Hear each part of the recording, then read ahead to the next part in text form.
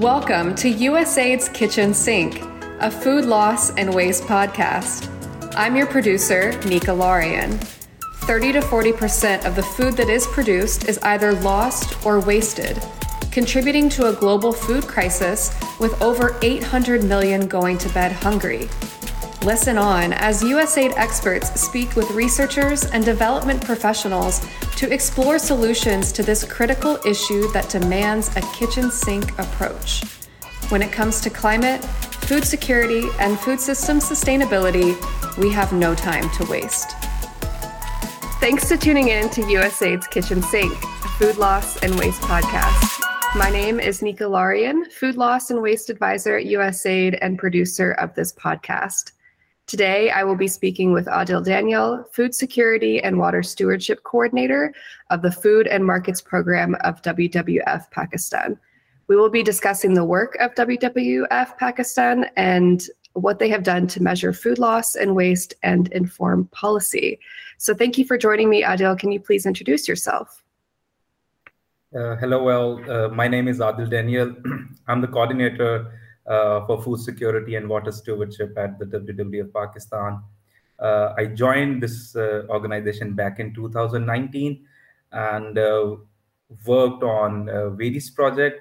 The prime project, which actually set the ground, was food loss and waste in the hospitality sector, and later in continuation work on different projects, which was also related to raising awareness and providing some kind of evidence that a policy is being introduced for the private and public sector. Yeah. Thank you for that introduction, and thank you for agreeing to speak with us today. So we're going to dive right into our questions. So obviously there is a big emphasis on the Target, Measure, Act approach, and measurement is a key element of that. So can you share the work that WWF Pakistan did to conduct baseline measurements of food loss and waste? This was the first project in the Food and Markets Program, which was directly dealing with food losses and wastage. So at the starting point, what we did was we actually selected 4 major cities of Pakistan, which has the major food, you can say, consumption rates.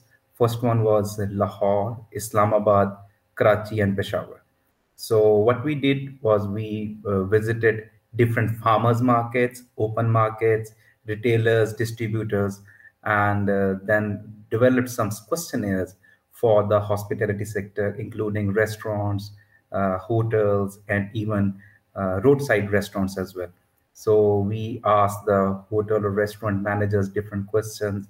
So what is their consumption pattern, how they procure food, and how they store it, and such kind of thing. So the results were very attractive, as we all know that 40% is being lost throughout the supply chain. But we selected 2 commodities, first of all. First one was tomato and the other one was rice. Tomato is used in the Pakistani cuisines in a lot of quantity. And we actually worked on how this is stored, how it is distributed after being harvested from the farmers to the retailers and distributors, and what kind of a packaging material they are using for the storage. So we found out that most of the tomato, depending upon the perishability and how fragile that fruit or vegetable is, in Pakistan, the most common practice is to store them in wooden crates and wrap them with some newspaper. So major losses were found there when they were being loaded into the trucks or lorries. They cannot handle the pressure, and the fruits get, you can say, ruptured. And from there, it is also a food safety hazard, and you can say a source of contamination for other fruits within the crates. So we found out that in the tomato supply chain, there were like 12 to 13% losses before it reaches to the, you can say, consumer. And in case of rice, it was found out that throughout the milling process, throughout the harvesting and different kind of things which are involved for preparing a grain of rice, we found out that it was around 20% losses or more. Because the in Pakistan, what they do is they as in uh, get the rice grain in the form of a sack, which is around 40 kg, mostly in size, uh, from where the storekeeper distributes it to the consumers in the form of open packings or other stuff as well. So there were losses found out at that stage as well. So this is the whole scenario, how food is being distributed, specifically in case of tomato and rice. Thank you for sharing that. It's really interesting to learn more about measuring those losses and waste, especially by commodity. And thank you for making the connection between food safety and food loss and waste. That's one that we explore quite often on this podcast, and of course, a very important one. I do have a follow-up question for you on that point. The measurements, were they done through the surveys that you mentioned, or were you actually able to do any measurements of weights of food that were being discarded? Well, as far as the losses are concerned, we did surveys, and we also did some measurements at the farm level, and you can say at the market level as well. And most importantly, as you all know that wastage, I believe that it cannot be measured because there are various other things mixed in that as well, in the food, in the prepared food. So we discussed this matter with the hospitality sector individuals. We measure the wastage. We ask the cooks and chefs that how much tomato or rice they consume on daily basis, and we weight that as in the produce or the consumed food, and then we come up with some data that was around like 20 to 23% in case of prepared food wastage. Thank you for that additional detail. So we've covered measure. Let's go to target and act. And of course, a key component of that is policy and advocacy work. So can you share what WWF has been working on to inform food loss and waste policy? Yes, sure.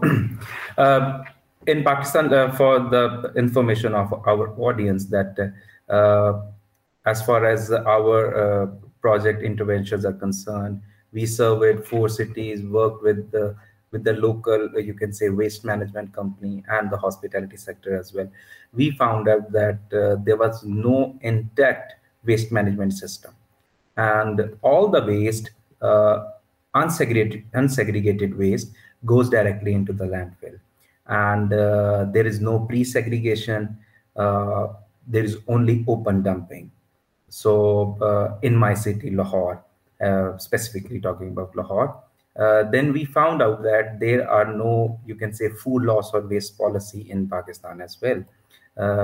There is a discussion going on that they will work on some excess food mechanism for the wastage part, but it is not being implemented yet.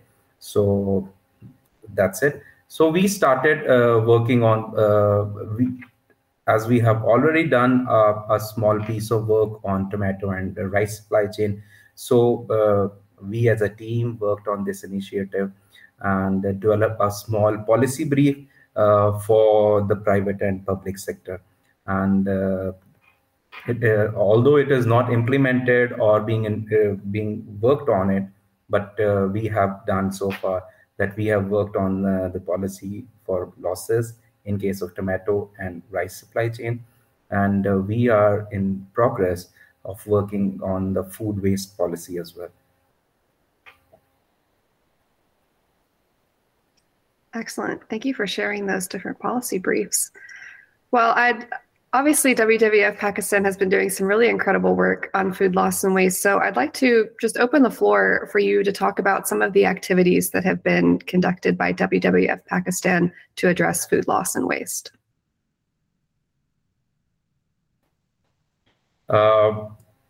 Yes, we have a very diverse program as far as food and markets program is concerned. We are working with the cotton farmers. We are working with women entrepreneurs as well. We are working with cotton pickers as well. We are improving the livelihood as well. And food loss and waste is a very small component in the program, though it is kind of a starting point for us to work on it. We found out that this is the area in which food and markets can work for the improvement in, you can say, waste management, organic waste management. And currently, we are developing some, you can say, proposals so that we can upscale this food loss and waste in Pakistan and come up with a very impactful study that could lay the foundation for policy reforms in Pakistan. Yeah. Well, thank you for sharing those priorities of WWF Pakistan, and I look forward to hearing more of the studies and activities that you conduct. But thank you so much for taking the time to speak with us today, Adil. It was really great to learn what's been going on in your country to address food loss and waste. Thank you.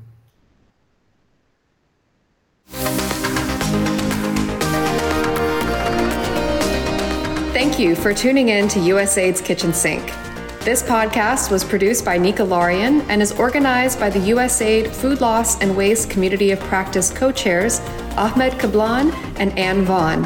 Additional thanks goes to Feed the Future, the U.S. government's Global Food Security Initiative, and the USAID Center for Nutrition.